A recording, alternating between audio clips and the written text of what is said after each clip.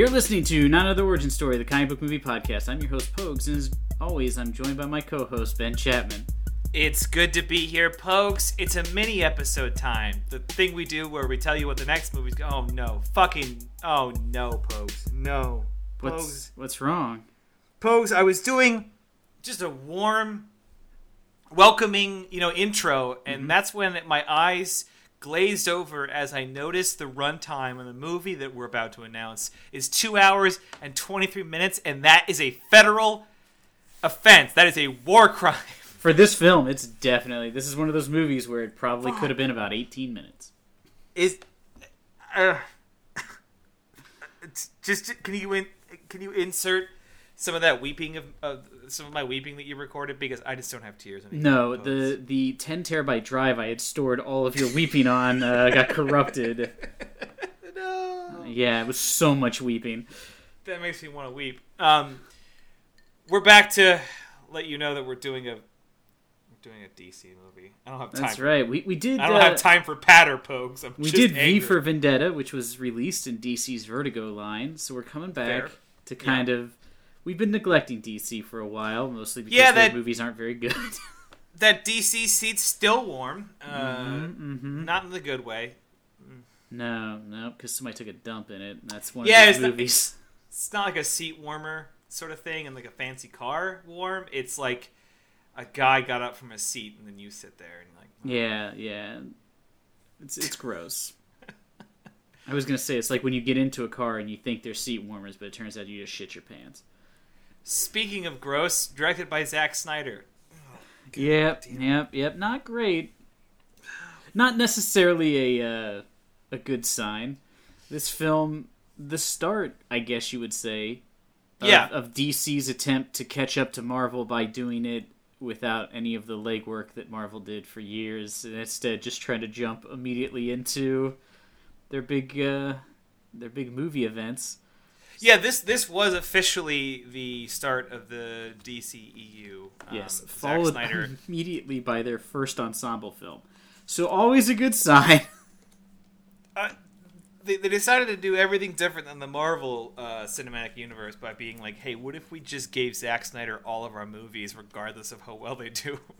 Even after keep doing that. I read an article, and now this is like supposedly insider stuff, so this could not be true, but I read an article that said after Batman vs Superman, Warner Brothers went to DCU because like Warner Brothers distributes the movie. They actually let DC set up like their own studio, like Marvel has, and they went to them and they said, "You have to stop letting Zack Snyder be involved in these movies." And they're like, "No, that's who we want." And they're like, "No, because like people don't like his movies. People seem to have like really strong opinions about him, and the movies are being like criticized before they come out because of association with him. So they're like, you're immediately starting off by pissing off a group of people. So stop." And DC was like, "We know what we're doing." And they don't, guys. They really don't.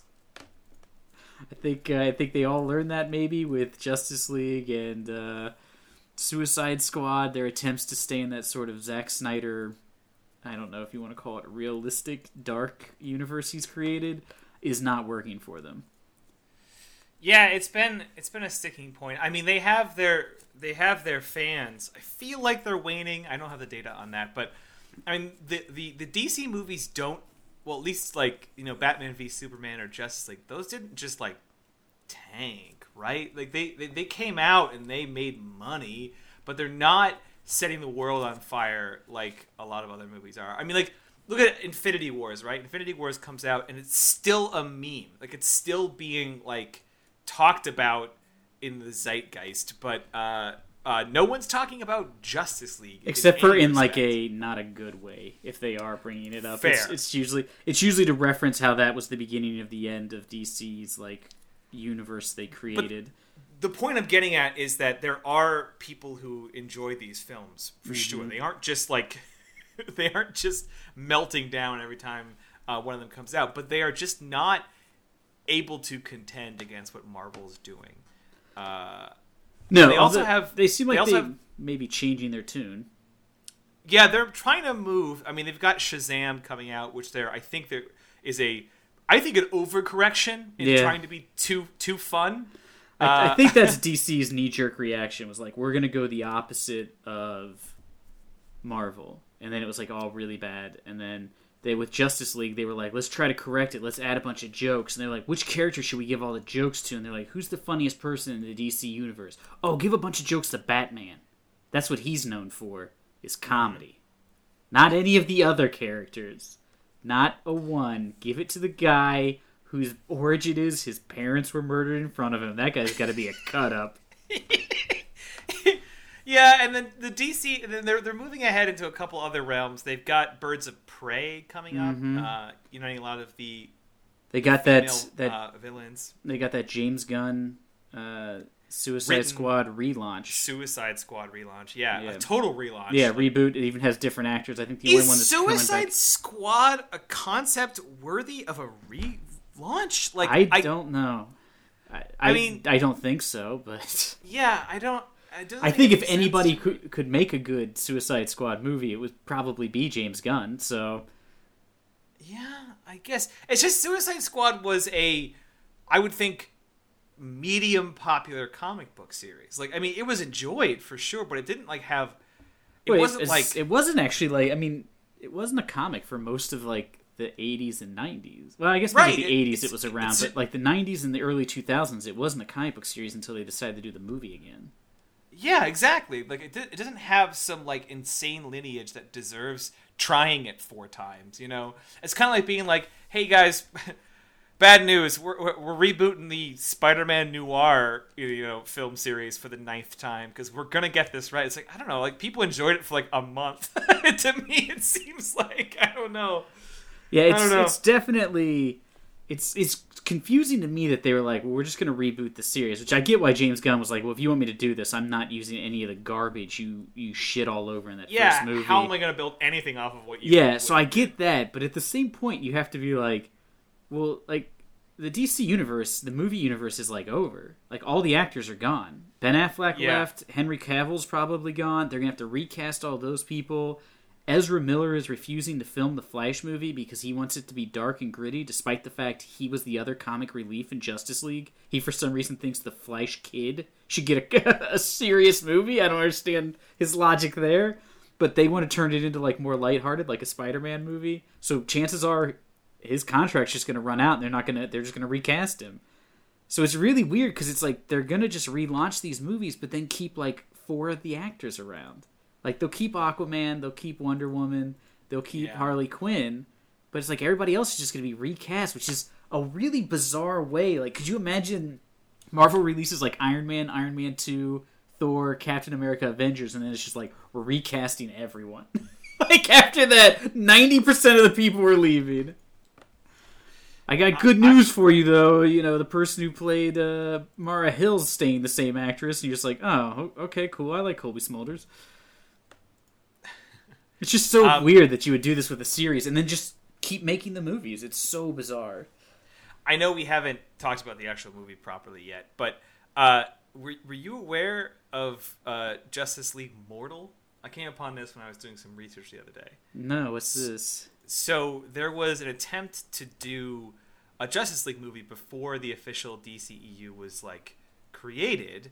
It was given to George Miller. Oh, yes, I did not. I know he wrote a script for one.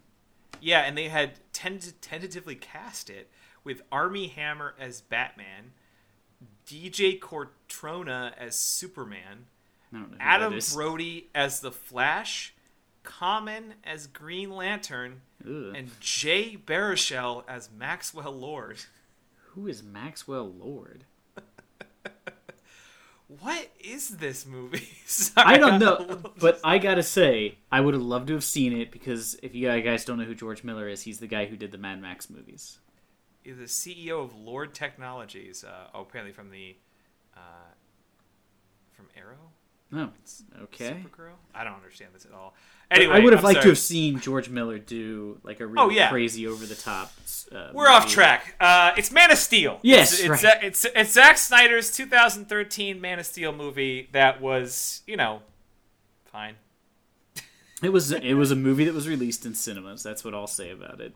Yeah, and we've covered lots of our feelings on Snyder, both here on repeat episodes that we've done of his films, too many, I would say, as well as on our separate podcast, In Snyder, the Mind of Zack Snyder. But this movie was also was that actually the podcast you made up when we did Watchmen? Definitely. It's also... I'm impressed. Good callback. Yeah, super fans will get that one. It's also written by, I think, maybe just my new idol, which is David S. Goyer, who's been doing so many of these fucking movies that we've done, and just all over the place. I don't even know how he gets up in the morning and is like, you know what? I'm gonna put out some really good shit. Excuse me, I have to go put out some good shit. And then he wakes up a week later. He's like, oof. Time for Nick Fury, Agent of S.H.I.E.L.D., the made-for-TV movie. Which starred, what's his name? David Hasselhoff, which, if you didn't listen to, we did an episode of. It's worth listening to because that thing is bonkers. Because I want you to follow me on this roller coaster, right? Because this guy did Dark City. You ever see Dark City? Mm-hmm. Yeah, this guy did Dark City, which is, like, fucking weird. And I don't know. It's weird, but, like, in an enjoyable way. Yeah, he does Dark City. Then he does the Nick Fury Agent of S.H.I.E.L.D. TV movie featured on this very podcast. Weird, but not good. Episode 64. Check it out. It's a fantastic episode. It is great. It's better than the movie. Then he does Blade, which we pretty much enjoyed. Like, yeah. we did a bunch of Blade movies. It has Ben's favorite line in comic book movie history. Motherfucker's always trying to ice skate uphill. Yep. He has a tattoo of it. Don't ask where. I very much do. Then he does, Blade 2 and Blade 3. Works in screenplays for those. Then he does Batman fucking Begins. Mm-hmm. Then he does Jumper. Oh, wow. That's rough. Then he does The Dark Knight. Works on the story, with others, of course, but works on the story of The Dark Knight. Then he does... Then he does Ghost Rider Spirit of Vengeance. Oh, he did the sequel. Then Dark Knight Rises. Then Man of Steel. This guy is just all over the place. What is he doing? I think this is like the guy, I think it's the dude who wrote Die Hard. He wrote like Die Hard and like two other like really great movies and then just wrote like shit afterwards. And you're just like, how did he write one of the best action movies ever? Did he get like cursed by a gypsy? Like every other movie's good. You will be successful, but only by half. He's gonna get approached. He's like, "Hey, we need you to write the Watchmen movie." He goes, "Oh no, I can't. I just did Blade 2, and that was pretty good." So yeah, that was reasonable. So I got a real shit sandwich coming. So I'm just gonna go ahead and write Blade 3 and have him. There's gonna be like kids in it, and one of the people's gonna be I don't know, Ryan Reynolds. Like, wow, David, you really gave up. He's like, but wait, I'm coming back. I got a great idea for a Batman reboot. Yeah, so we've got that to look forward to. I think Pokes and I were talking about it. It's no secret if you listen to this podcast or maybe the first few minutes of this very episode, but we don't like the DCEU at all. Yeah, not a fan of the modern version, I guess. I mean, more like the DCPU, you know? Oh, if I were to... man, shots fired. Eat it, $1 million franchise! Yeah, suck it. Your movies are only mildly successful. But I was saying that I think I liked Man of Steel just fine. And so that's going to be, I think, the top of the roller coaster right before we go over the edge on our way down to Batman v Superman. Now, here I'm going to say something which I think might surprise our audience. Knowing my history, I do not like this movie. It's not surprising. I do not like this movie. I think it's really, really, really dumb. And the end of it is very dumb. The scene with his dad is very dumb. We'll talk about it when the movie is actually, when we're doing it next week. But I was not a fan. And I have argued many a time that this is not a good movie. So, yeah, come prepared for me to be real mad. I don't think we're alone of the score. The Meta score is like a 55. The IMDb score is like a 7. So yeah, there's a comic book artist in Columbus that I'm friends with, and he loves this movie for some reason. Mm-hmm. And we've had lengthy arguments about why it is not good, and he just keeps maintaining it's good. And it's why we're not really close friends. Oof. Oh. It's alright. He doesn't listen to this podcast, so I don't have to worry about it. Fucking bitch. Yeah, so I'm excited about returning to it. Again, I wasn't kidding earlier. I was... my heart did sink when I saw 2 hours and 23 minutes. Yeah, when I was talking to you before we started recording, I was making jokes about how Batman vs Superman was too long, and somebody kept trying to tell me that if I watched the extended edition, it would be a better movie. And I was trying to explain that I'm like, no, the movie's too long. And when I was looking at the time to be like, it's way too long, I was looking at this movie, not Batman vs Superman, which is only 10 minutes longer. And I was like, oh my god, this movie's too long. So I'm dreading kind of watching something this long again. I miss the old days when movies were like an hour 20. You know, let's get some more of that. What was that one we watched? It was like 80 minutes.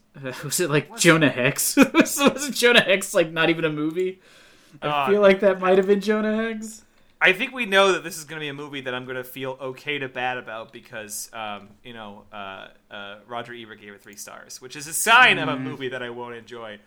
We've discovered over the course of this podcast the Ebert algorithm, which tends to be that the more he seems to be lukewarm about a movie, the more I love it. And the more he praises it, or especially gives it 3 stars, is a movie that's going to be like trash that you put on the stove for some reason. Yeah, the more he likes a movie, it feels like it's just the kiss of death, at least from what we've seen. So speaking real quick, it was a mini episode, so we're going to wrap up. But I don't know, we were talking about James Gunn earlier. Did you see the news that Disney rehired him? Yeah, it's almost as if they... shouldn't have bothered firing him at all? Finally figured out what the bullshit right-wing hit job that everyone complained about. Like, really, it was the whole thing was bizarre when it happened, because it was like, well, yeah, these were already known before you hired him the first time, and he had already apologized about them, like, multiple times, and said how wrong he was to make those jokes, and all this stuff. So it was weird that they fired him for it. But I'm glad that they came back and gave him sort of like a second chance, which... I feel like it's good because it's, he changed who he was as a person years ago before being fired. But, it's good that he's getting a chance, he's not going to be punished. He did change for the better. So I think that's a good to the cast for sticking up. For him. Every one of them. So much so that Dave Bautista said that he was going to pay the fine to get out of his contract if they wouldn't bring him back. Yeah. He said he wouldn't come back. He really stuck his feet in the ground. There's supposedly, too, I read that Disney never had any intention of hiring another director. That they were just always going to rehire him. That they basically fired him just so that the story would go away. And then their plan was like, well, we're not going to make... We had no plans to make this movie in the next 2 years anyways. And then they just were going to hire him back. I don't know. Because supposedly they said they never looked for another director. And so there's like a big conspiracy that that's why they did it, is they were just like, well, this isn't a story, but if we just fire him, it'll kill it. And then we'll just hire him back later and nobody will give a shit. Like, nobody will bring it up. I was like, maybe. It's a reasonable conspiracy theory because that has proven true. Yeah. It could be possible, but I don't know. I'm just happy to see that franchise back on track. I'm happy to see, too, because, he definitely is not the person he was when he made those jokes. So I'm glad that he's... it's a good message to be like, you can change and be a better person, and you will be rewarded for it. Yeah, I don't know if these people had seen any of James Gunn's movies before this. Yeah. It is insane that they were like, we gotta fire this guy. It's like, I really feel like you guys should watch any of the things that he's done in the past decade, or any of the comments he's made, or any of the charities he supports. Like, not the same person who made those jokes when he was like in his early 20s. Yeah, but even just like, have you seen Super? Like, he's got a very twisted sense of humor, for sure. Yeah. It's not your run of the mill. But we digress. So it's good news to see that Guardians of the Galaxy will be back on task whenever it's coming out. Maybe that means the Guardians will last into Phase 4 or 5, whatever they're on now. I don't know anymore, but it'll be interesting to see who lasts after Endgame. You saw the Endgame trailer? I did, yeah. Did you enjoy it?